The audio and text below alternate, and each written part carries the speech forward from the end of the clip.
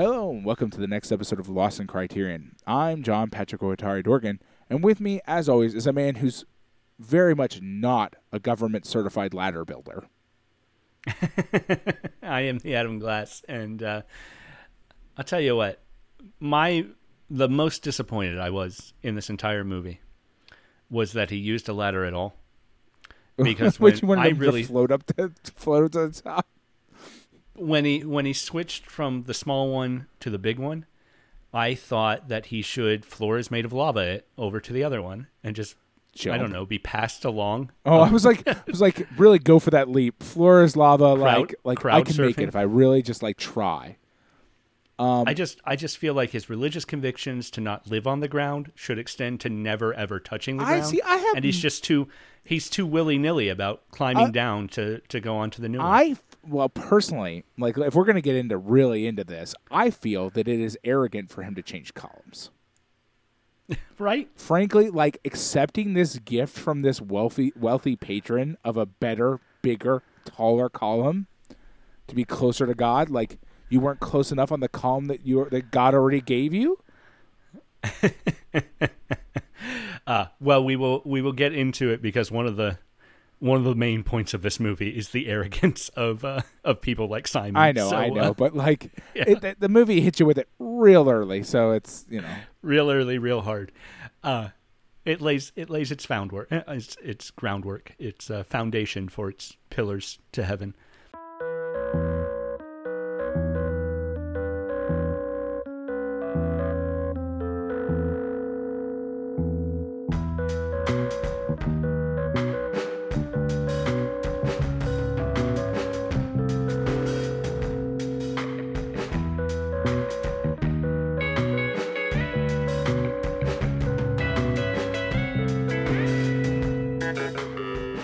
Pat, before we get too much more into the movie this week, because we've already talked about it a little bit, I do want to talk about our Patreon. Patreon.com/LostInCriterion.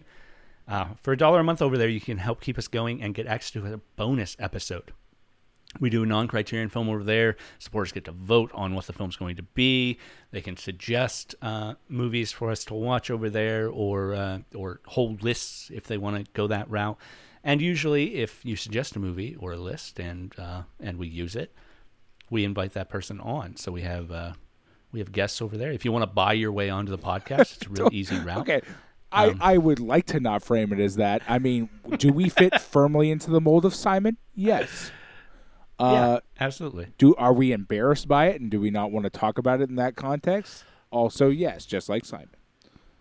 Just like Simon. If you tried to put Simon on the spot, he'd deflect in just the same way that we want to deflect right now. Patreon.com/LostInCriterion. We watch a pretty eclectic mix of movies over there. It's non-Criterion films, as I said. One choice every month is always Kazam, the 1996 children's movie starring Shaquille O'Neal as a genie. They've made us watch that a couple of times. If you want to make us watch it more, just $1 a month. You can jump in. Yeah, I mean, you could make us watch it every episode for a very long time. Yeah. I mean, just multiple Patreon accounts. It wouldn't take that much money. No, really. You could outvote everybody very easily. To stuff the box. Yeah. You could Amazon your way straight into whatever vote count you want. Let me tell you. Exactly. You can pay us, the post office, to make that happen for you.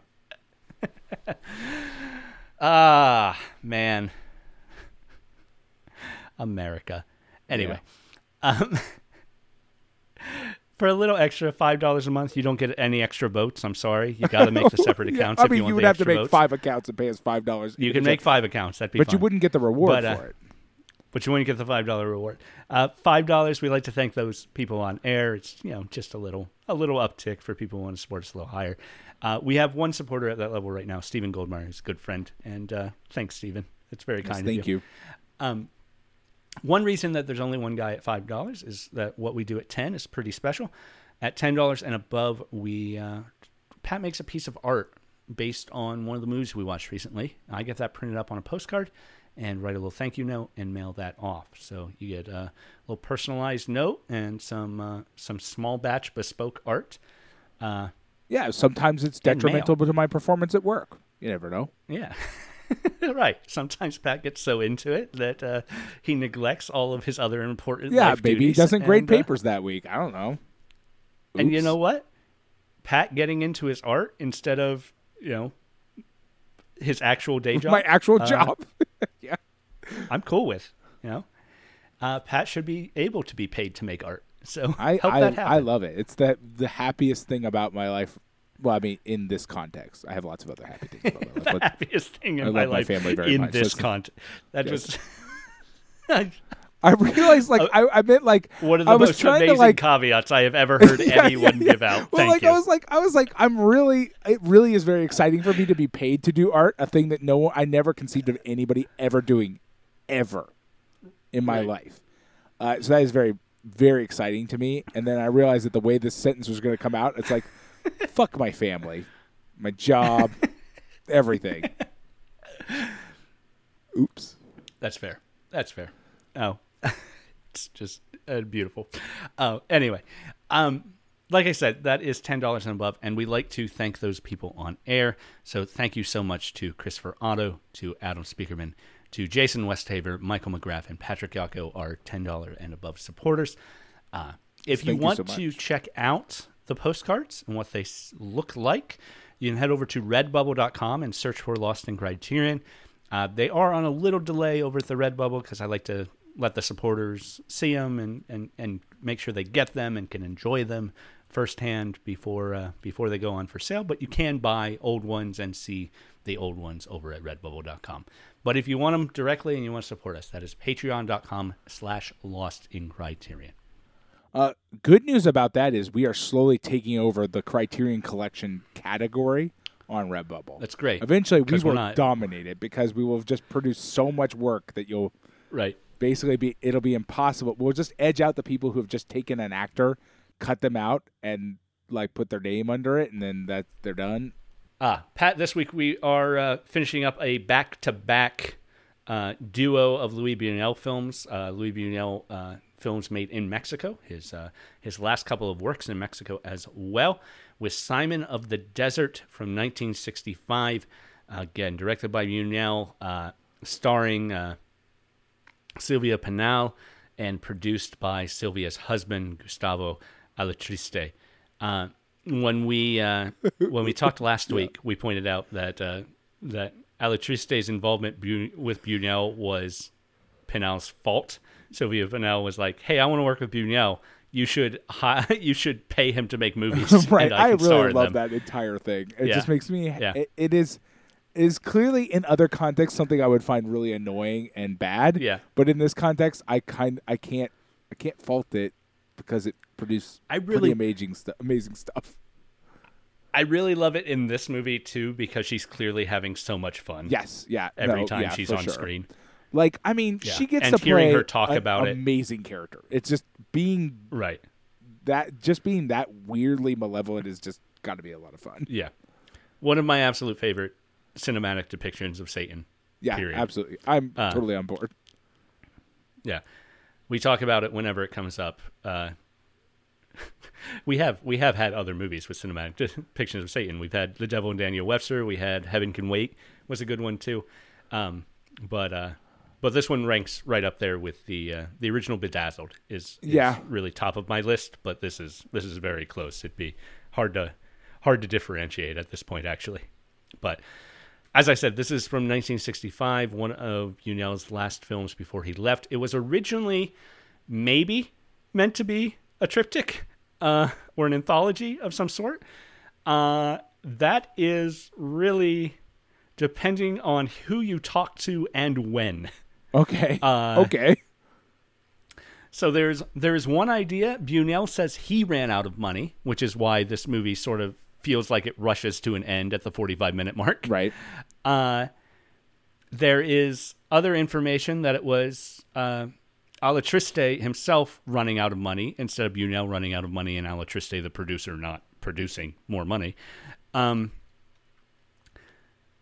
Pinal says it was meant to be a triptych, at least, that this was meant to be an anthology film. We touched on it a little bit last week in talking about her background with Buñuel, but one very interesting thing is that she and her husband approached Fellini to make a second part for this movie. And Fellini said, this is a really great concept. I'd love if Giulietta was in it. Giulietta Messina, his wife, who is a phenomenal actress, comedic actress too.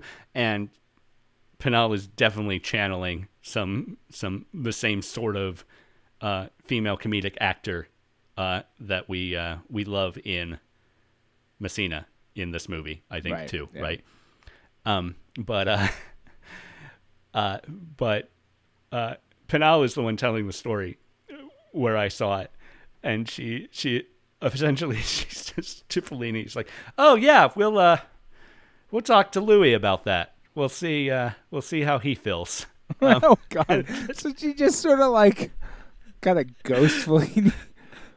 Yeah, pretty good. Yeah, and then they went to Jacques Dassin to do the third, and or I guess to do the second instead of Fellini, maybe.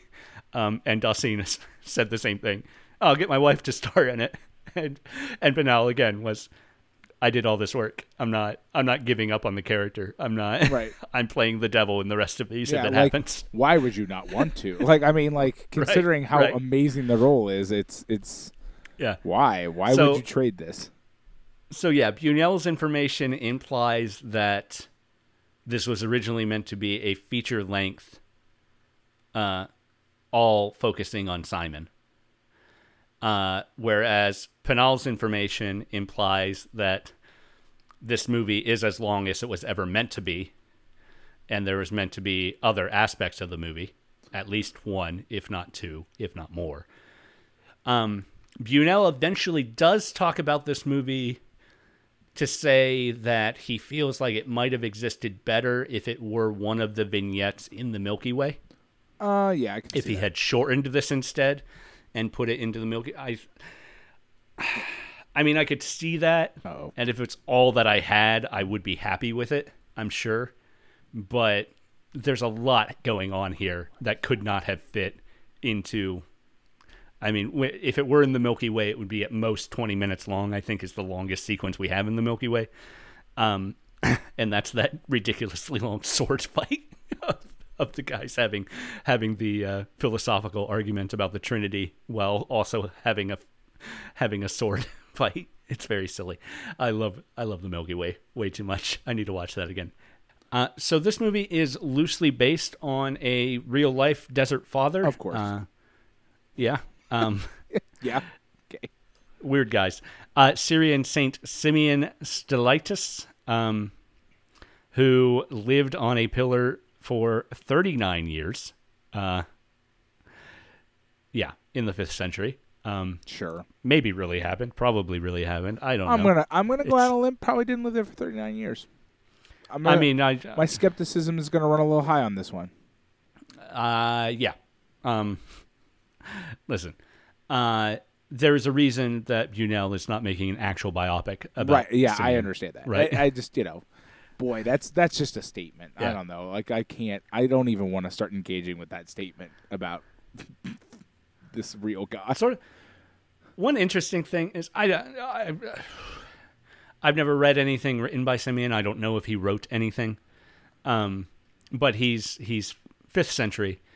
So he's, Christianity just after Constantine, which is a very big change in a lot of Christianity with Constantine adopting it as the state religion, and it no longer being a actively persecuted religion. But like one of the things, there's that scene where the one brother is possessed. Yeah. And I found it interesting because, he's just like, he's yelling death to different theological concepts. Yeah. Or switches it up for a second and he says, long live, oh goodness, what is it? That happened so fast. I was trying to take mental notes of it and I just couldn't, I was like, I should take mental notes on what things he's cursing because they seem really interesting. Yeah. Well, the one that's super interesting to me is that he shouts, "Long live the apokatastasis." Yeah, I went and looked that one up, like the return to the primordial form or whatever. Yeah, well, it's essentially within a Christian context, it is a universal redemption. And obviously this is the possessed character yelling "Long live universalism," which is interesting because just prior to Simeon, basically all of the church fathers were universalists. Anyone who wrote anything about it, so there's some argument about Origen, and maybe he was excommunicated for being a universalist, and then maybe he wasn't, and then but they all pretty much tread the line of universalism, and then to have that thing be one of the things that that Buñuel specifically has the possessed character support, Right. But then also the other two monks who turn to each other is like, "Hey, what's apostasis?" Yeah, no, that is pretty good. And the guy just shrugs. It's very good. There's It's a very couple good. scenes like that. That's not the only time where the monks like actively engage with like, oh, we don't know what he's talking about. Right. I also love in that scene that because he switches back and forth, one of the other monks accidentally chants "Death to Jesus Christ." yeah. That's really good. There's like, there's some, just like in the last movie, like there's some really good comedy elements to this movie, like where it's like, oh yeah, like Buñuel can like actually write like a like not just dark comedy, like in the sort of like commentary. He writes sort of some way, pretty good but like jokes. actual jokes that are like that come Yeah. off well. Yeah. Right. There's obviously subtler stuff in this movie too, like when Simon comes down, and obviously the movie does not. Buñuel is not hammering home the hypocrisy of the fact that Simon is climbing up onto a taller pillar. Yeah, like a better because pillar. some that's rich been guy, donated by a rich better dude. pillar. Yeah. Which, as far as I can tell, maybe was curative impotence. It seems like it. Like yeah. the way they sort of like veer around like some special disorder. It's like, wait a minute. Right. Yeah. Also, I mean, listen, it's a very Buñuel joke to have a guy curative impotence donate A giant tower. Absolutely. a 100%. giant phallus. No, that's what, I mean, all that So- working together is why I believe that's the case. But Right. like, it's so good. Right. But in his movement over when the priest is trying to swear him orders, and Simon's like, "Oh no, I'm too low to take holy orders." The priest also says that he had been on the initial pillar for 6 years, 6 months, and 6 days, which no one comments on. Right, The yeah. 666, which is it's Buñuel being Buñuel too. Absolutely. Yeah. But I mean, obviously, and being but more on obviously the nose than he is in other parts. Right. Right. It being the 6th day of the 6th month of the 6th year of him being on the pillar, not only does he get tempted to and give in to that temptation to have a more ornate pillar, but the devil shows up to more directly tempt him. And Pinel is the devil in all of her Yeah. incarnations. And doing just is wonderful. just a blockbuster job. Just being Absolutely. absolutely amazing. Yeah. Like, I mean, of course, I don't love in general the sort of overarching concept of portraying the devil as, you know, a very attractive woman. I find that I mean, in general, like in sort of general terms, that's a very like, come on, you guys can do better than this. Well, but in this movie being an attack, I think not only on sort of historical Christian historicity, maybe more than history, yeah, but also on a current state of Christianity. Like we end with the devil enjoying rock music at a dance club, like, right. No, and that's yeah. Like that's what- overtly culture war stuff. That was, right. it's all Absolutely, dumb, totally, but- 100%. And like, it's very clearly like Buñuel is also trying to comment on, is definitely 100% trying to comment on all that garbage. And like, so like, I'm not faulting this choice because again, absolutely amazing work here. It's just, it's one of those things where it's like, at the same time, there's always this thing in the back of my head. It's like, do we need to do this? Like, but then again, with Buñuel, it's like, yeah, kinda, because like it works pretty well. You get to make lots of interesting points with it. It's just I don't know. You know what I mean, Yeah. right? Like, it's just a thing, right? Like, Right. I love this movie for the subtle hypocrisy of everybody. You know, Yeah. we've already talked. The rich man may be cured of impotence and gets the big pillar, but like the one poor man whose hands have been cut off for stealing, and he's like, well, doesn't a repentant thief deserve mercy too? And of course, yes, I'm glad that happens, and then he gets his hands back and he immediately slaps his daughter. it's just slapping his daughters for around. asking us Yeah, to- absolutely. It's Yeah. like, I mean, but yeah, of course, right? Like, I mean, like in many ways, is not really interested. I mean, he does engage in subtlety in this Yeah. film, but also not super interested in subtlety. Yeah. Like tries to make a lot of the points very clear. Right. Another interesting aspect too, we get the Buñuel of the Milky Way, who's making like deep references to things, is also a dichotomy of Buñuel too, because occasionally he'll do things like what Simon does with the brother who sees the sexy devil, the first devil to show up, and he says to that guy about not being seduced by a woman's gaze. That one's maybe kind of based in Proverbs, but the other two things he says, the other proverbs he gives to remind this guy not to be lustful, are seemingly only sourced to the movie. I cannot find them in any other writing outside of commentary on this movie. So, like, interestingly enough, I was a little bewildered when trying to search those out, because the top Google results for the exact phrase was an Arabic language page, but I clicked through and it was an Arabic language page that was translating phrases from the transcript of this movie for some reason. I don't know. It was just like it was just a translation page, but it was like sample phrases, and they were all just lines from this movie. Some not even very interesting lines from this movie, like "Hey, brother Matthew," I think was like one of them. Essentially, That's interesting. I wonder that now. I'm fascinated about this page on the internet. But It also seemed like the sort of web page that was built on just scraping text dump from something. Right. Like it itself was some sort of weird scam that I can't really suss out what's right.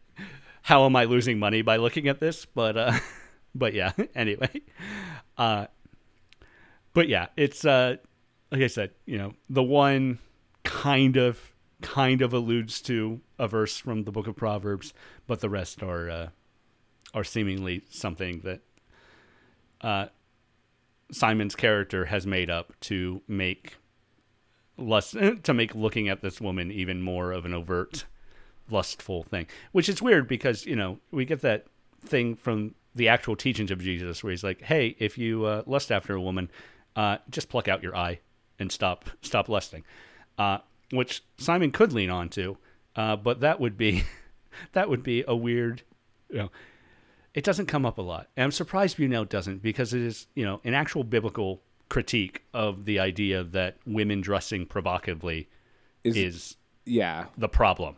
When Jesus frames it as, a man's response.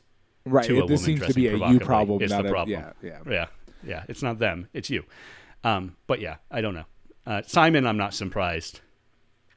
Right. I mean, Follows Simon along with that. is essentially nonstop hypocrisy. So Simon is absolutely going to Right. Brother Matthew skipping and just being a weird young man. It's just an amazing character. Just amazing character work there. Just to be so gleefully humor. disinterested in the things Simon says as well. Like, right, both like doing the thing that like young people do where they're like, yeah, whatever you say, and then like 100% not giving a shit. It's very amazing work. He's very good. The extended conversation with the goat herder that Matthew has, where the goat herd's like, oh, you love animals, don't you? And Matthew's like rubbing the haunches of this goat. Yeah. And then the goat herd gets a little a little more more overt in what he's trying to say, and Matthew's just like disgusted. Yeah. It's like, don't love animals like that. The devil's in this wilderness. Before he gets stuck to sign. Yeah. It's all very I mean, this is only 45 minutes long, so we could just, recount the entire movie word for word, and I don't think we should do that. No, but I will say there's that a lot really of very good humor. Yeah, in this there is. movie. It's and like this is a very different thing that we really haven't gotten to engage with any movie that really. I can't think of any movie that really feels like this. Right. Honestly speaking, that we've ever watched at all.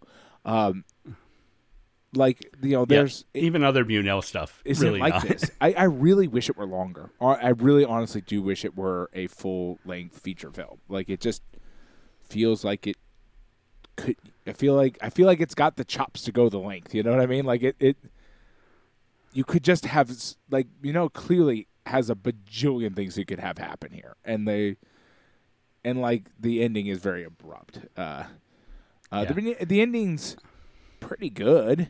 I like the sort of quote unquote modern rendering of Simon as just that disinterested asshole at a party. Right. It's just where like, he's got the hair flattened, and he's smoking a pipe, and he's got like the black turtleneck yeah, on, it's just and too he's just cool. Yeah, he's just mid-60s hipster instead of French philosopher sort of thing. Interesting. The essay gets into some of the ideas that Bunell had for a longer version of this. He says Bunell had other adventures in mind for the middle of the movie. A snow scene, he said in his memoirs, pilgrimages, a visit from the Emperor of Byzantium. Of course, those didn't get shot.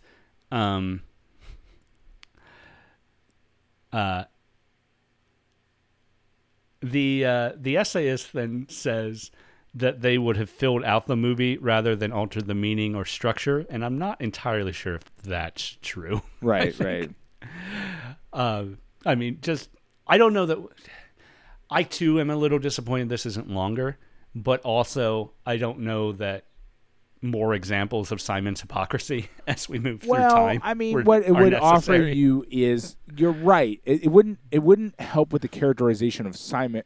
What it would do is present us with other kinds of people that Simon can interact with, which is just a fun scenario. Like, listen, understand what more Simon iterations is pretty quickly. Right. Like, more iterations of that devil would be fun to see too. Also true. Like, right. Like, 100% true. I would like to point something out. I want to read a sentence to you. The first pillar that Simeon occupied was little more than 3 meters. He later moved his platform to others. The last in the series reportedly more than 15 meters from the ground. Apparently, Simeon changing pillars is a thing. Yeah, it's historically a real thing. Accurate, I guess. I'm just very fascinated that is, like, what I mean is like what things that Brunel is or is not taking from the sort of quote unquote real person is fascinating to me. I don't know, like it's a joke in the movie, but it's also a real joke that is you know what I mean, like, right. We talk in this discussion of the movie about the hypocrisy of doing that, but also that's a thing that happened. So that hypocrisy is like baked into the source material. Right. It's fascinating to me. No, it's interesting psychologically what is going on with the actual historical column sitters, because on the one hand it's an asceticism. It's about being separate from the world. But on the other hand, you are literally putting yourselves above others. Right. And getting closer to God physically. Right. Absolutely. There's an arrogance to that is baked in. Right. Combine that with the fact that you're absolutely not separating yourself from the world, really, because at least in the Simon version of this, like, he's basically never left alone. Right. And I think that's kind of true for Saint Simeon too. Yeah, it does appear. Apparently, he ministered from the top of the pillar. So right. It invites spectacle. Right. Like, I mean, if you're gonna do like I mean, it's, we understand what, like, as the audience, we understand that there is a way to do your sort of asceticism where you, like, literally never ever see another human being again, and it's like, this is not it. Like, being on a pillar at the highest point in town is not that. So Right. So yeah, it is fascinating.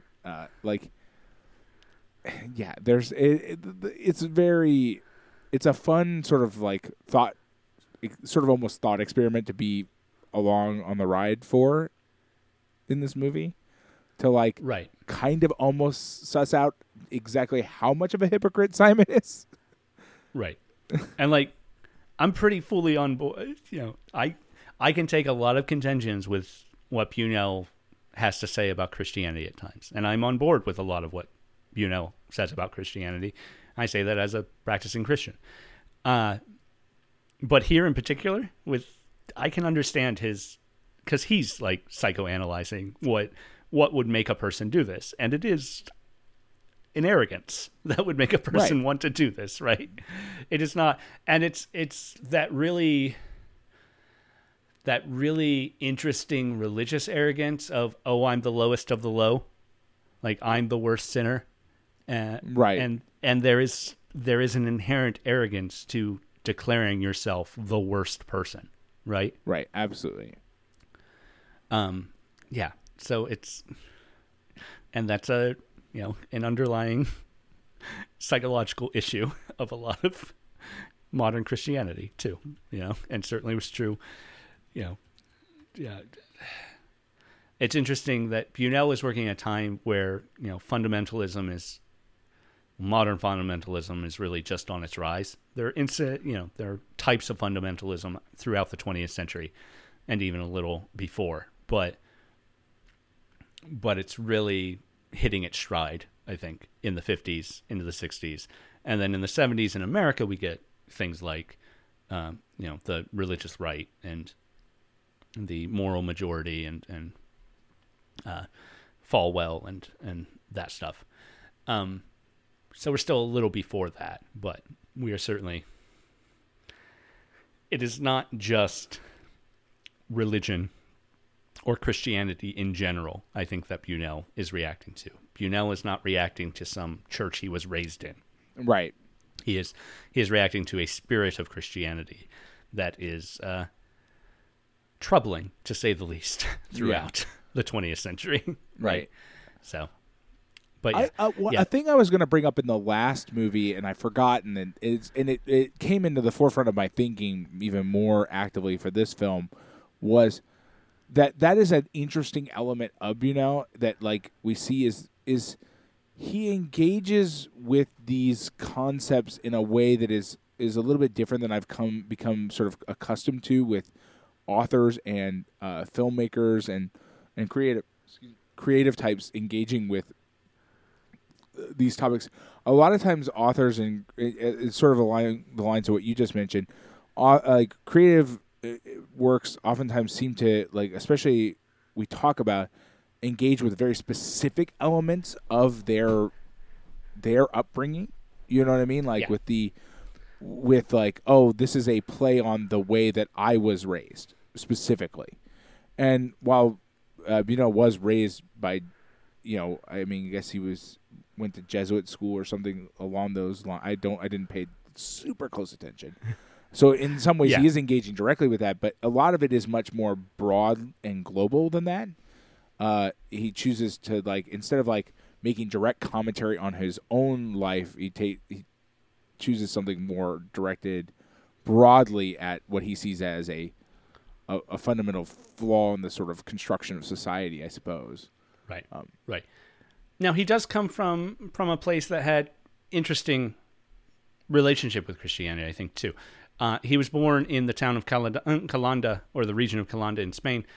And there is a part in Simon, and it shows up in a couple of other movies, where on the soundtrack we get like this big parade sound of a lot of drumming, and that is a festival in Calanda for Holy Week, for the week of Easter. where everyone joins the town center with their drums, and they make a joyful noise, so to speak. The big boom, I think, is what they refer to it as in Caladonna, or something to that extent. But it is just everyone drumming. And there's some interesting news articles in the last year, in 2021 particularly. Caladonna held that festival socially distanced. So, oh wow! But they still did it, which is very interesting too. But yeah, so we get that. We do get a point of that here. So that to say, he does have that Christian upbringing, and obviously living, at least 30 years of his life in Spain, and the Francoists were fundamentalist Catholics too, right? Right. That is another aspect of what they were, right-wing Catholic authoritarians. There is an aspect where he is reacting to a danger of religious fundamentalism that he has experienced, right? Right. But they're never really framed as cautionary tales, right? That's kind of what I mean, is that like even not cautionary tales, and not like, I don't know how to describe it. Like a lot of times when for some reason, like, and I've always kind of been balked at this in general, is a fair number of like sort of allegorical works that we've encountered in the past, and through this podcast and through other just general media consumption, tend to feel like they're very specifically aimed at like, I need to warn people about this thing, like very specific thing I experienced, rather than like, obviously, like, yes, talking about fundamentalist Catholics in a broader sense is part of what Buñuel is engaged with, but he's not like, he doesn't make a film that is just like a satirical retelling of like, Franco Spain or something. You know what I mean? Like, I don't know. Right. You know what I mean? Yeah. He seems to take it at least one step further away. Yeah. And he's, in all of these instances, certainly with the Milky Way, with the stuff in Viridiana, we've not seen Nazarene, but it seems to be similarly. It is to make a mockery of it. It is to point out the absurdity of it. And, that's maybe a failure on Buñuel. It is certainly a frustration I have today, in that, in just pointing out the hypocrisy and the absurdity of it, it's certainly something I've done myself. But you're not actually actively working against the machinations of that bad thing. Right. So, like, pointing out that it's absurd, maybe because a lot of people support it knowing that it's absurd, or because they're not going to think about it even if you tell them, even if you show them it's absurd. Right. They're not going to change their mind about it. So, there's that aspect too. But it's just, Buñuel's an interesting guy. I don't mean to say that's a fault necessarily. It is, again, something I get frustrated with, but I'm not. Buñuel's doing what he wants to do and what he creatively feels led to do, and he's making interesting things, right? So whether or not they fall apart, he's not just tweeting some dumb joke about being a fundamentalist and then leaving it at that, right? So, right. I mean, he's also pushing over Christmas trees at parties. So I mean, like, he is doing practical application of his beliefs. Right. He is still that guy who pushes over a Christmas tree and calls it praxis. Yeah. Yeah. Again, I'm still just terribly surprised that Chaplin seems to have forgiven him for that really quickly. Yeah, that's more about Chaplin than about Buñuel in that right. one for me. But interesting enough, there is a historical. There is the Miracle of Calanda, the city he is from, is a 1640 incident where, according to documents from the time, a young farmer who had his leg amputated miraculously grew it back 2.5 years later. So there is sort of an allusion within the movie with the guy's hands growing I back like after the they were addition cut of off for implying stealing. that young man was a thief. Or Yeah, or well, I mean, had his deserved hands it were in cut some off. way, had deserved losing that leg in some way. Yeah, instead of it probably being some sort of gangrenous Like farming infection. accident or something. Yeah. Yeah. Yeah. I wonder what actually happened to him. It was gangrenous. They had no choice to... Oh, no. Miguel fell off a cart Oh. that was being pulled by mules, probably because he had fallen asleep, according to the Wikipedia synopsis. Oh, so of this is a information. little boy blue kind of scenario here, and like Yeah. he did deserve it. And it was the leg was crushed under one of the cart wheels. Horrible. Yeah. Anyway, again, I mean, it is a pretty big miracle if it happened. So, Yeah, big if true. yeah, big if true. But anyway, there is the aspect of at least another aspect of Unel's own life, and the things he would have learned about as a child Right. Yeah. growing up. Yeah. So there's that. But yeah, it's a very fun movie. Yeah, I mean, there's a. don't know. It is a very. Bunel continues to have a lot of films that I think to myself, I'm really glad that this is a thing that exists. Yeah. Yeah. This fits firmly into that category. It's like I could probably happily rewatch it and really enjoy it once again. I just admire a lot of just there's a lot of really good like work done by the like all the actors in the film. Like it's like all the monks are just kind of hilarious.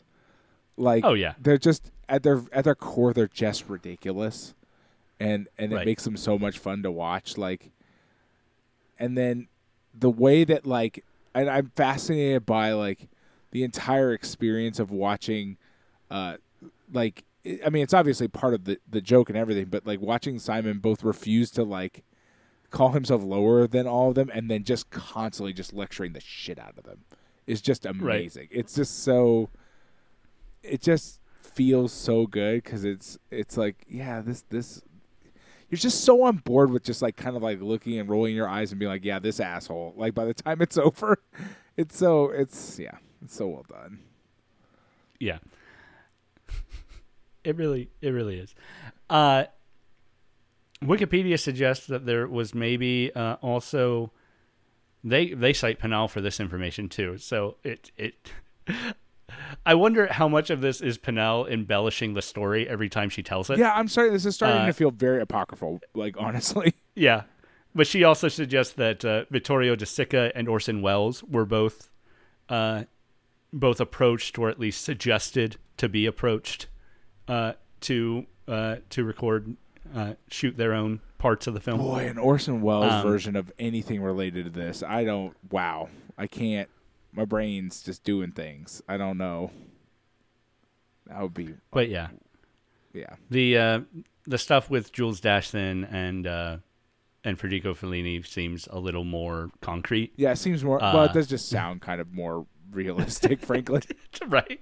Yeah. The Fellini stuff, definitely. I mean, yeah, especially specifically everything that was described out of Fellini all seems to track. Yeah. The problem is you could describe anything to Fellini and it would seem to track to That's us. true. So yeah, I mean, we're very much aspect. back in the conversation we were having about Exterminating Angel, where like, is any individual story about Fellini completely unbelievable? No, not at all.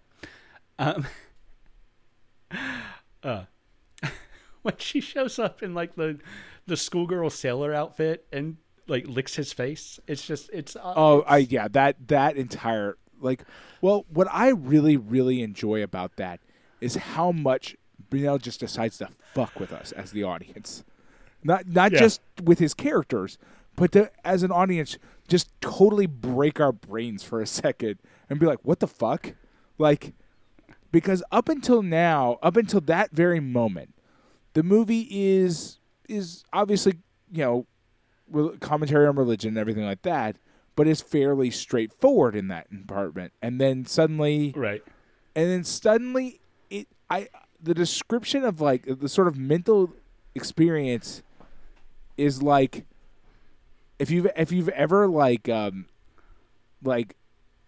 seen something like what appears to be a dog driving a car or something. You're like, wait, what now? Right. Well, it is the very first explicit anachronistic thing that happens in the movie. Exactly.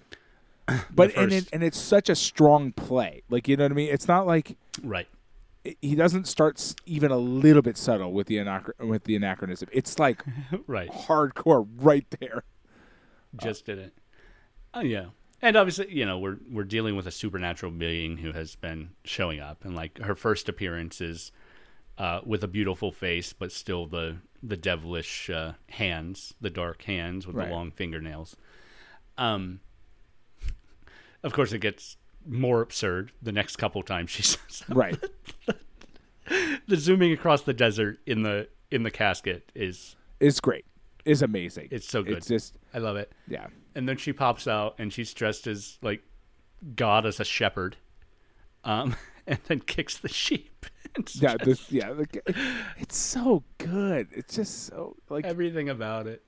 Yeah, she just does an amazing job. Like, and it is always a really, really fascinating thing when like and you know specifically is doing a really good job of it, but like when like the devil's the coolest and funnest person in the movie, you know what I mean? Like, can we just hang out with this person for the rest of the movie? Like, you know what I mean? Like, it's like I don't need this guy over here. This is great. Like, you know what I mean? Like, I want to be friends with this person. Like, that doesn't happen a lot, but like Brunel essentially making the devil a really cool person that you think would probably be a lot of fun to hang out with. Yeah. Cool. Right. Great. Right. And you know that's common enough. It is through other, but it's through not, other stuff. It is a trope that exists. Absolutely, but I think it's fun to see. My engagement with it has always been more on the cool side and less on the like, you know what I mean? Like, because those are often so sort of inherently invested in a sort of being cautionary or something like that. That it's like, I feel like my engagement has always been like, it's like it'll be like a greaser or something. You know what I mean? Like, it'll be this sort of like more leaning towards cool instead of fun. I don't know how to describe it. Like, it's just because the acting's so good. She just does such an amazing acting job there. Like, I want more of this. Just give me more of this. Right. You know, thinking of like Good Omens. You know, Crowley isn't overtly. That's true. I mean, Good Omens. I had sort of too, right. That is true. Like, Good Omens but Good Omens is a very special thing in and of itself. Yeah, I mean, it's doing a different thing to like to what's Good Omens going is on in almost singular any other tale. Yeah, right. Because in Good Omens, you know, Crowley's just a demon first off, and both heaven and hell are just bureaucracies, just marching awful to shit shows. Yeah, like absolutely. Yeah. Whereas here we get the devil dancing at the end of the world to Radioactive Flesh. Right, which is new dance. Yeah, which is what I love about like let's talk Wikipedia for a minute here. The radio it says, and she says it is radioactive flesh similar to the Watusi, and I'm like Watusi. I'm like, is it though? Because it doesn't appear to be. It appears to GB. Brunel saying, "Hey kids, just like shake around wildly." Yeah, there's whatever no dance you here. want to do, go nuts. Right. Literally, no one is doing the same thing. Right, and then it being described on Wikipedia as being similar to the Watusi is like, what now? Like clearly somebody on Wikipedia's like was submitting was like very much honed in on a specific person in that scene doing a specific thing. It was like, that's the thing right there. Well, this is also an instance where it seems like the Wikipedia article was written by one person with a very specific interpretation of what's going on. Absolutely. Here. Like they describe the shepherd devil as being disguised as Jesus. And really I saw that and I was like, really? Does not expand upon that scene at all. Right. And like that's not super accurate to what's going on, and doesn't even mention the lamb kicking. the lamb kicking. I mean, Yeah. I feel like every so often you read a Wikipedia synopsis and you're like, you really just did not key into the best parts of this, did you? Like, Right. You and I had very different experiences watching this movie. It's very- yeah, clearly it's this very person was clear. not having as much fun as we were. Yeah. Yeah. And also, Simon wanting to go home, and then the devil saying, "Oh, you can't. It's been there's a new tenant." Yeah, it's so good. And and the historical Simon did have a lot of imitators moving forward over the next century. Of course he did, because again, that plays into Not the surprising. arrogance inherent to this thing, right? Is like, you've done a thing that got you just insane amounts of attention, right? Like, it's Right. people And I think- crave attention, it's Right. Even some of the most well-intentioned people, Christians I respect, are tempted to the idea of making what they're doing into a movement, right? right. Right. Well, and that's a temptation even outside of Christianity for people who course, are of involved course. with things they think are important. Is this constant temptation? I want to lead a movement rather than just do the thing I need to do. Right. Right. And it comes from and often it's somewhat innocent, right? Like, it's and you could even, there's the movie sort of holds a little bit of hope out for even Simon in this way, in that, like, obviously Simon is supposed to be just the most bald-faced hypocrisy you can imagine, right? But, like, at the same time, there's this sort of thing when you start to think about it, it's like, well, you want, everybody wants to inspire other people, right? Like, partially Right. because of there's that arrogance inherent to, like, sort of people's existence in the world and wanting attention. And then there's also, you combine that with this sort of like, well, what I'm doing is, and this is arrogant as well, what I'm doing is important, quote unquote, and other people should be doing it too, right? Like, there's a lot of complications involved with people's, trying to Right. do things that, even if those things might even be construed as good. Right. And a lot of that boils back to what Viridiana was about, this this self-centering nature of personal charity, Right. And that's it's not going, we need to all be in this together, is really when a communist attacks personal charity, you gotta understand what they're falling back onto, even if they don't overtly mention it. Right. Yeah, and that's part of what I have often cautioned people against, that I feel this tendency in, and maybe it is actually a personal flaw that I don't feel this tendency. Maybe it is my own arrogance to say, oh, I don't deserve to be the head of a movement or anything like that. But what I've also often cautioned people against is, when you see work that needs done in the world, more than likely there are already people doing it, and you should find them and support their work. Right.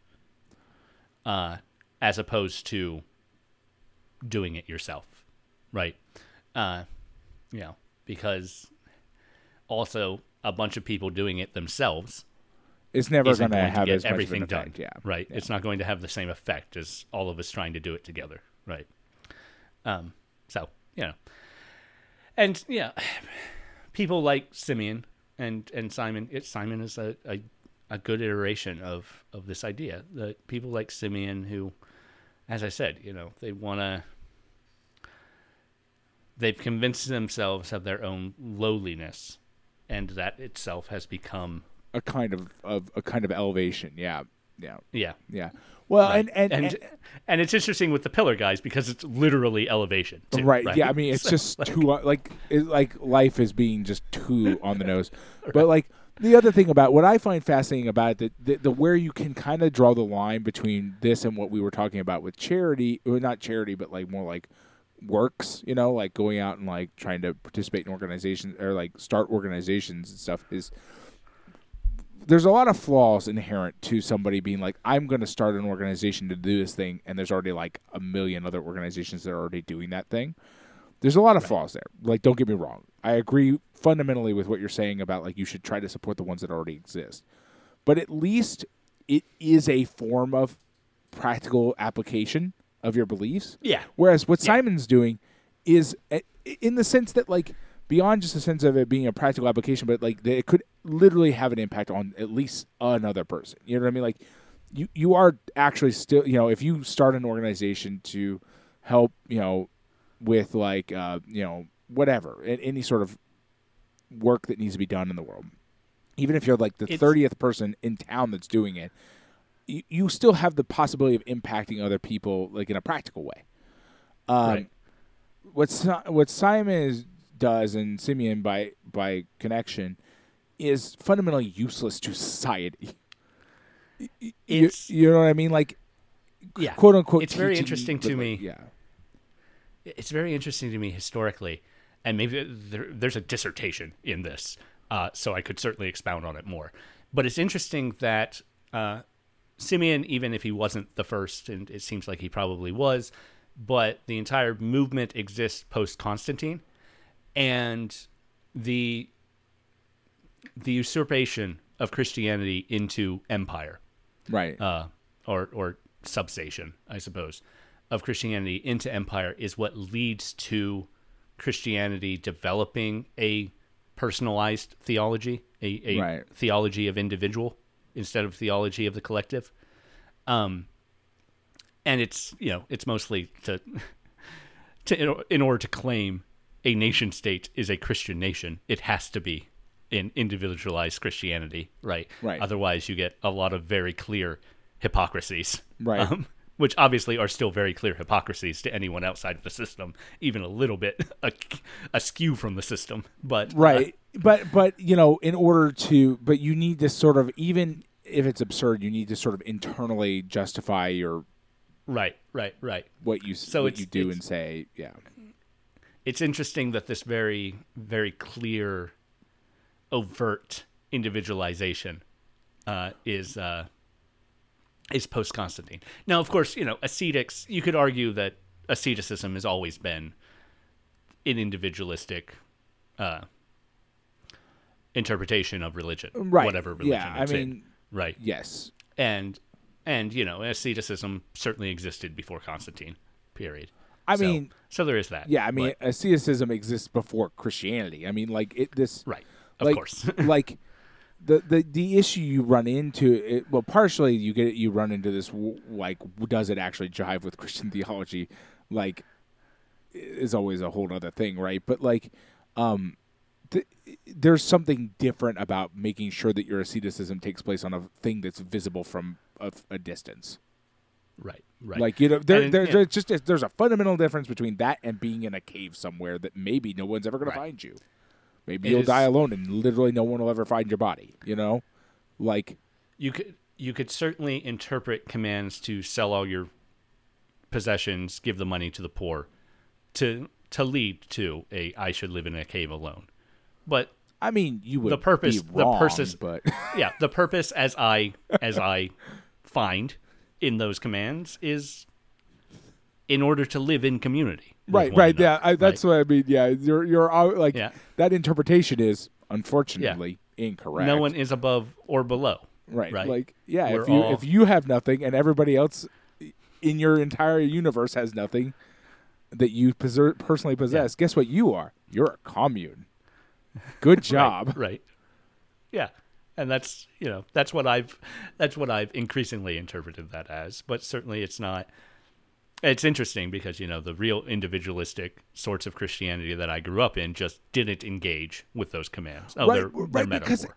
Because legitimately, I think what you end up in is that, like, you can do the asceticism sort of interpretation, but that still comes from a very specific cultural dynamic of, like, whereas eventually even the modern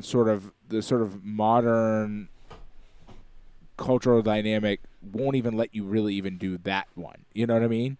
You just Right. have to start ignoring those elements because you like even something like asceticism is a problem because it flies in the face of empire Right. in its modern context, Asceti- right?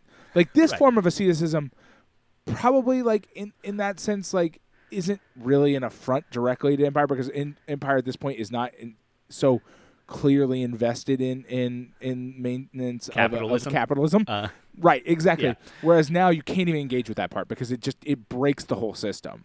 So like, right. you know, Yeah, and a good chunk of the Latin American liberation theology that I have engaged with talks about anti-capitalism in terms of being atheistic to the god of empire, right? right, Because you are rejecting the fundamental tenets of a religion, right, and it is a religion that has gotten the seal of Christianity in the modern day, and in Simeon's day, it was starting too.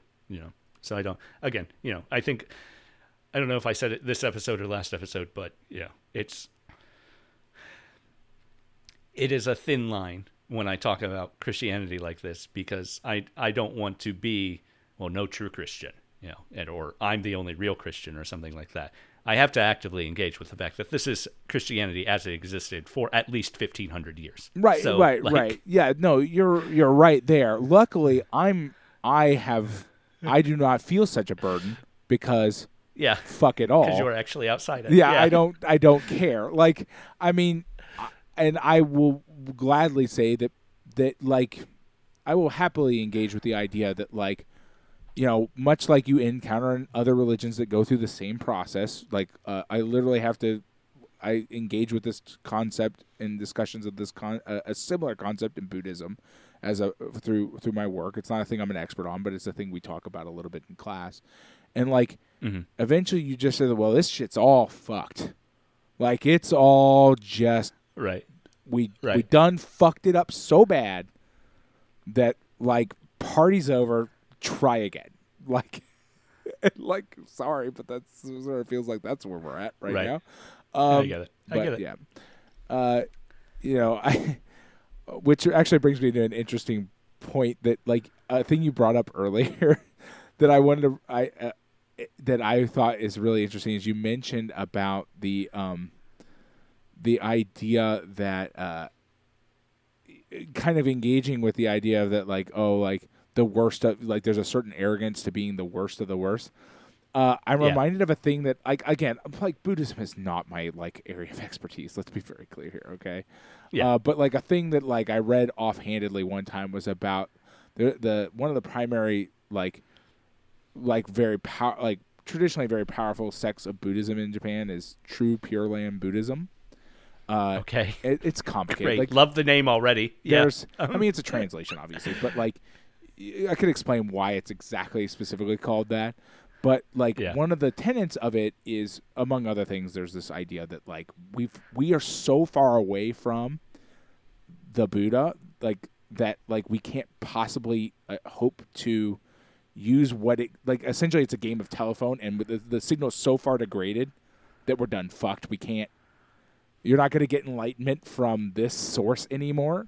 That you have to you have to find some other like alternative route in, and it's complicated. It gets very, very complicated. That I don't want to get into. But one of the interesting things is that one of the methodologies has a lot of parallels with Christianity, but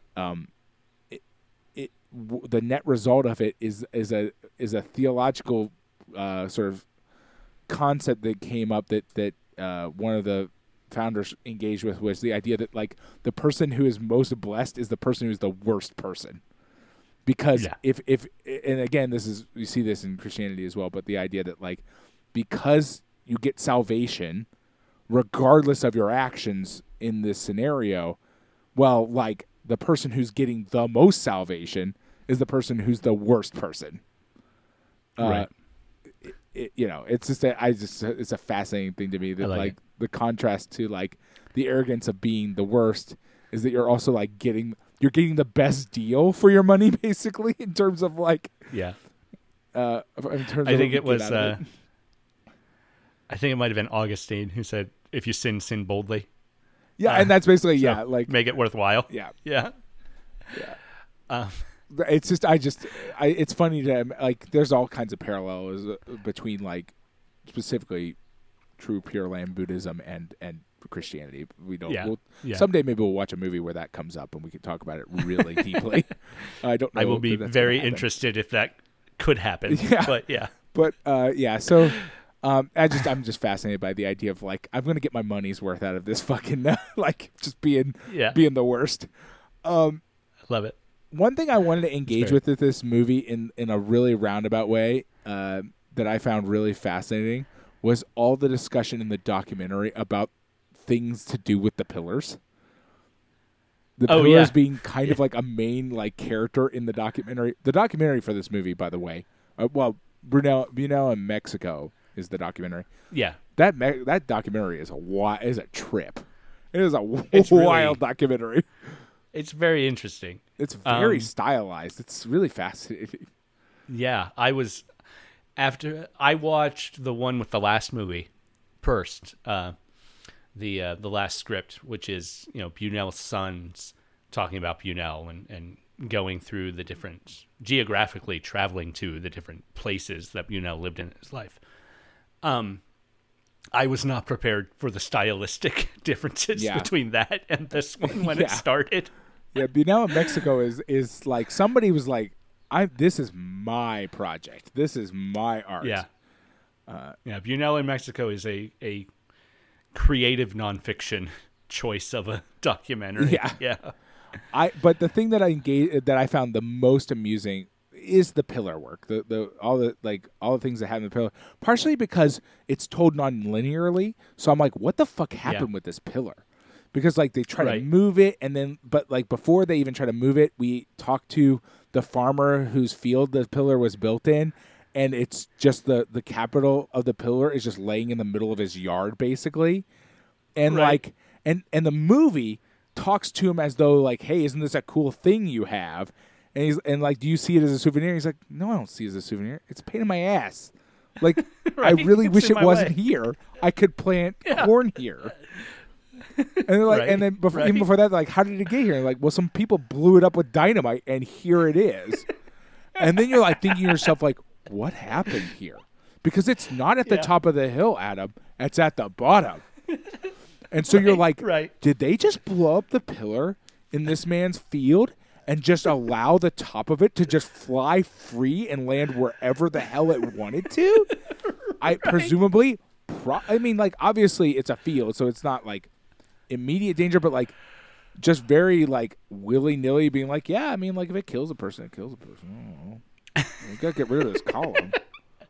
They had been up all night. Yeah, so, like and they don't explain that what I'm really super invested in, and I just keep thinking about it, is there's no explanation how they go from we're gonna move this column to a display at the town plaza in celebration of Bunel and then it was blown up with dynamite. Right. And bear in mind, I could see a world where the farmer's like, well, I got to get this out of the middle of my field. I'm going to blow it up with dynamite. The farmer doesn't know how it happened, and neither does the person who they like, the like head of the Bunel Historical Society or whatever either. And you're like, okay, so somebody blew this up with dynamite, apparently possibly apropos of nothing? I like to imagine, first off, they just paid somebody's cousin to do it. Yeah, absolutely. 100%. Yeah. I know this guy who has some dynamite.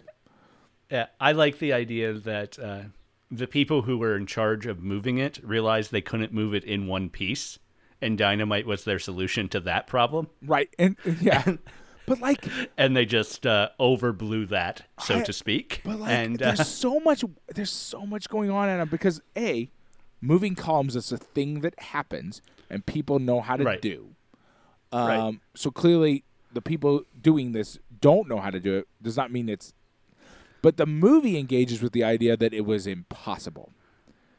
How did they build the columns? Is there anything So about that's that where we're anywhere getting that you into, saw? because there's a very specific way you actually build columns, because columns are not singular Right. pieces. I'm getting the impression that perhaps it was poured concrete in place. The whole right, yeah. And how did that happen? And like, how did they get it to begin with? Like- if that is what it was, Because right? yeah, no, it's very baffling because that's it apparently is one piece, which is just not a thing. So they apparently also didn't know how to build columns either, and so did it wrong. Yeah, And then, I mean, I guess I should say probably did it the modern way. I don't know how people build columns in the year 1962 or the year 2021. You know what I mean? Like, perhaps they do pour columns whole cloth in place, but that I mean, seems harder it's more than building it in pieces and assembling it like you do. I assume it would be more structurally sound to make it. Yeah, but here's the whole. thing about really heavy stone. It sort of lends its own structural like stability to itself. Like Right.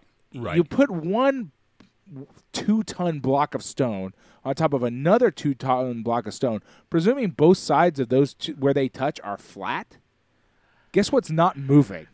Basically Yeah. ever. Either of those stones. Short of, dynamite. I mean, an interesting thing is that I think today they essentially 3D print stuff like that. That's what I'm Where saying. Maybe. It's like, a slowly rising concrete pourer that that's would be my guess, moves and I'm up the sure that's column. what they did. That just seems like, I guess that means you don't have to have a crane. You can just build a weird sort of like constantly well, you'd need a growing crane to scaffold. get the apparatus down, I suppose. But Right, I know, Yeah. but I mean, they may you. That's yeah. See, I don't know, man. I mean, I guess you don't need the crane for a long time. You can do it like, Yeah. I I also don't know exactly how that works because once the concrete dries, you can't really just apply more wet concrete to it. So, like, I don't know. It's got to be constantly wet at the very top, which I feel like would be harder in 1965 than it would be today. Right. I mean, there's a lot going on here that's really hard to understand. And then even then, I would suspect you would probably put the capital on separately. You would mold that out somewhere where you can control the mold and then crane that on, because like you're gonna like pour something that complicated just like on the spot. There's a lot of like stuff going on there. But then like I'm also fascinated by the fact that like apparently in 1965 no one can figure out how to move something that weighs like 12 tons or something. Like Yeah. like I get it. It's very hard. And maybe Well- you weren't prepared, so you rolled up one day and were like, "Oh yeah, I got a couple guys in a truck. We're going to do this," and you're like, I "Well, think- this is not going to work." But like, it's not I think- impossible. It's not impossible, but when you show up with a couple guys in the truck and discover that, or even 15 guys and a couple trucks and discover it's not going to work, there is the limitations of possibility in 1965 in the middle of nowhere in a field in Mexico. Right? Are still financial. I And suppose still- there's and still the perhaps financial limitation to it. insurmountably financial. Because I was gonna say, like, I'm pretty sure, like, what I mean is, like, it's got to be mostly financial. Yeah, you're right. It has to be, because it's like, given enough energy and time, if you're gonna figure out how to move it. Like, Right. I mean, And maybe I you're think just they fucking just dragging it down the street with like a lot of trucks. I mean, I don't know. The fact that they tried all night implies that they just didn't have the time. They didn't have the Or the time. money yeah, to like, buy the it time. seems like we seem to be in one of those situations where a lot of people didn't understand the task they were engaged with, and so where you're like yeah, we're like, we need it tomorrow. Well, we'll just go out tonight and grab it, and they, And get it, yeah. and like this thing weighs like 20 tons. Like, what are you doing? I mean, an alternative explanation for the dynamite is, you may recall, just toward the end of our senior year of high school, that our friend Jonathan, who does the music for the show, Jonathan Hape, he bought a Hammond organ, an electric organ. yeah, And a number of us, Pat and I included, transported that Hammond organ into Jonathan's parents' basement, which was his recording space at the time. And it was a project. It was an ordeal. Getting it in there. Yeah, there was. It was an ordeal, an organ ordeal. When Jonathan's parents moved from that house about 6 years ago, so it lived there happily for a decade. When Jonathan's parents moved from that house, our friend Andy, and one other person who we know from work in Columbus, but had moved to the Mansfield area because he inherited a farm. We got him involved somehow. Right, We're okay. like, hey, haven't seen you in a while. We're in the area. You want to hang out? Also, we have to move this organ. Yeah, you want to move an organ? So four adult men did the work that 8 teenage boys had done, which is okay. Yeah. At least I'm stronger than I was a decade ago. But at that point, it was non-functioning. So what we did was we got it out of the basement. We loaded it into a truck. We drove it to a large trash dump. And the people there is like, oh yeah, we can break that down and destroy it, but you gotta unload it yourself. So what we did was we pushed it off the back of a truck, Right. and then watched as a backhoe came by and just smashed it, just lowered Right. the bucket of the backhoe onto it and just crushed it. And I was so relieved in watching it be crushed after all of the physical work I'd put into it that I understand just out of frustration. Right, there's catharsis the guys in blowing it destruction. up with Absolutely. dynamite. I get that. I really do. I just find it fascinating that, like, the way that the dynamite seems almost mysterious Right, in the documentary, right. that, like, no one seems to want to own up to it is really, like... And I think that actually lends to the catharsis argument. Maybe, yeah. That no But, one like, wants to own up to it. It's like, some oh, I was people, just like- mad at it. I was mad at it, so I blew it up. Right. No yeah. one wants to say that out loud. That's true. Yeah. I guess that's true. I don't know. It's just fascinating. Like, I find the saga of the Pillars just, like, really Right. deeply I get it. engaging. I approached it as a sort of, like, logistics puzzle where it's like, well, like, I mean, you got an army that presumably has a lot of, like, but I guess, like, you don't have the probably Yeah, I don't. I guess it depends on how important it was for you to get the column there to this celebration or whatever. Like, apparently not that important. It doesn't seem like the Mexican Corps of Engineers was involved in this decision. Right. Especially some of the photographs that they took are, like, a lot of, like weird scaffolding said. made of wood and stuff and some trucks and some I think dudes. it's just some guy's cousin. Yep.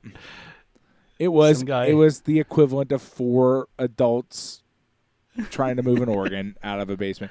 Throwing it off the back of a truck. Yeah. Not even throwing, just pushing. We didn't have the energy to throw it Right. at that point. Yeah, absolutely.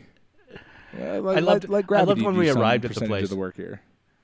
They're like, oh, you have to unload it yourself, but also you have to wear these high-vis vests, goggles, and hard hats while you unload it yourself. Right. So Well, see, that makes it better. That makes it more They fun. geared us up.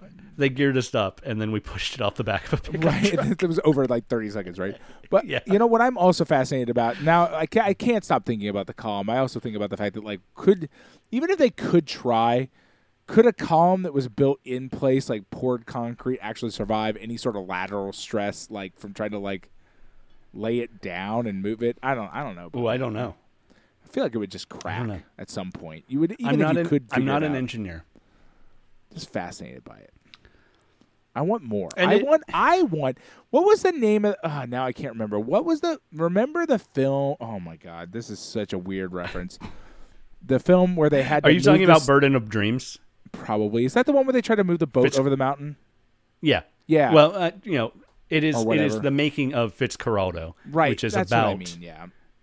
yeah. But you want the behind the scenes, the Burden of Dreams of trying to move. Yes, that I want the burden of dreams column. of this column. I want it's smaller stakes and smaller scale, but I'm gonna border on probably less racist and more fun. Yeah, probably. So, you know. I don't know. It is still a bunch of local Mexicans doing something for a continental European director. True. Well, I has mean, there's become a that Mexican. inherent like element to Brunel's entire career in Mexico, right? But like, Yeah. but I figure if it, I get I don't know anything about the director of this, of this documentary, but it has the feel. It has the feel of somebody doing like some pretty deep commentary. Like, you know what I mean? So I feel like I could trust the guy who made this documentary to also then make the Column documentary as a separate work. Well, I mean, they're already halfway there. Right, it's got a lot of the footage. So. I mean, like, Yeah. you've already got every interview with everybody involved with the film in weird blue coloring. This documentary's a work. I really enjoyed it. There's aspects of it that make it try to feel like it's archival footage, even though it's being shot in 2002. Yeah, it's so good. Whatever. I love it. So. It's amazing. And like, but not in a way like, not even like in a like an obviously heavy-handed way where there's no way anyone would believe it is. You know what I mean? Like, it's like just trying to pick up the aesthetic of archival footage without actually trying to make it look archival. You know what I mean? Yeah. It's very. I just really enjoy watching aging actors like smoke and complain on screen. There's something really fun to me about that. That's fair. That's certainly fair. And then interviews with like Brunel Historical Society dudes behind desks getting really animated sometimes. I don't even think that's what he is. I just can't remember what his role was in the world, and I can't remember now, but I don't know. There's just a lot going on in that documentary that I really liked. Yeah. Here's an interesting aspect of it. We talked about how our female lead obviously was in all three of these movies, but so was our male lead. Claudio Brook also played the major domo in Exterminating Angel. Not that you would recognize him you can see that, with the beard. The beard's doing a lot of you work, can see it. but yeah. Yeah. I imagine that the reason so much time passed between The Exterminating Angel and this movie is that he had to grow the beard out. Like a and real it is beard? actually Yeah. A real beard. That makes sense, I believe right? it. Maybe That's he's just sat probably on the pillar for like a while. Yeah. He is also in the Milky Way moving forward. Oh, okay. And I don't know. It seems like scrolling through, I'm not sure if he's in anything Buñuel after the Milky Way, but I could be missing something. Anyway, the picture on his Wikipedia is him as Simon, though. So apparently it's his most recognized role as far as the Wikipedia guys are concerned. Or that one guy who wrote the Wikipedia article for Simon. Also just wrote this. Also popped over for this one. But yeah. Anyway. Well, Pat, was there anything else you wanted to pull up from that documentary? Really, I can't stop thinking about the columns, so it's pretty much ruined fascinating. Me. No, I really like this. We've watched Brunel stuff that was like not like a hit for me, but like this and Exterminating Angel were just both just like perfect, like just chef's kiss. I loved it. I enjoyed. There's always every so often like when we sit down to watch movies for this, especially if I have to do 2 in one weekend, like it's like it sometimes feels like a burden, and I'm like, oh no, I hope this is going to be good. But like, perfect, great couple days of movie watching. Throw in the just absolutely wild documentary. I had a great time. Right. The lesson this week is that Pat's love for Buñuel really, really cements when Buñuel has more creative control in his own work, which is a good lesson to learn. Obviously, the exception to that is the Milky Way, but still. Yeah, I mean, every so often he can get a little far up his own ass, but what are you going to do? Right. I get it. But anyway. This week we've been talking about Simon of the Desert from 1965, the last film that Louis Buñuel made in Mexico, only 45 minutes long. And yeah, as we talked about, maybe a lot of conflicting information on whether or not this was meant to be longer or in what Really way. just it a was lot meant of to be conflicting longer. information in general. Yeah. But fun nonetheless. Really, really have loved this little set of Buñuel films. Next week, we will be talking about Hobson's Choice, 1954 comedy by David Lean. This is, we haven't seen a Lean work in a long time. Yeah. I don't have those numbers in front of us, but certainly it's been a while. So look forward to seeing that, and thank you so much for listening to Lost in Criterion. I'm, as always, the Adam Glass. With me, as always, John Patrick Owatari Dorgan, and we'll see you next time.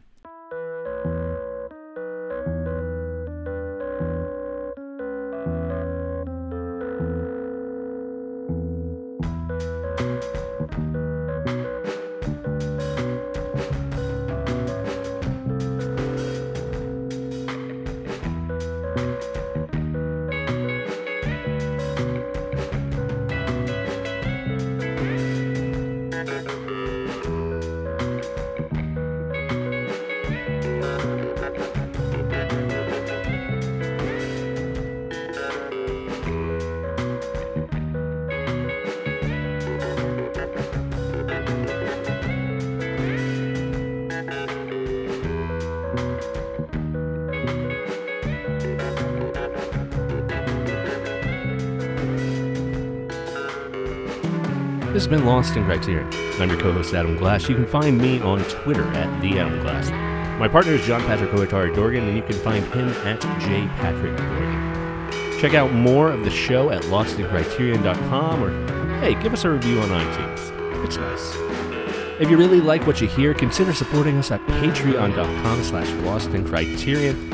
Hey, our theme music is by Jonathan Hape. Check him out at jonathanhape.com. And thanks for listening. We appreciate it.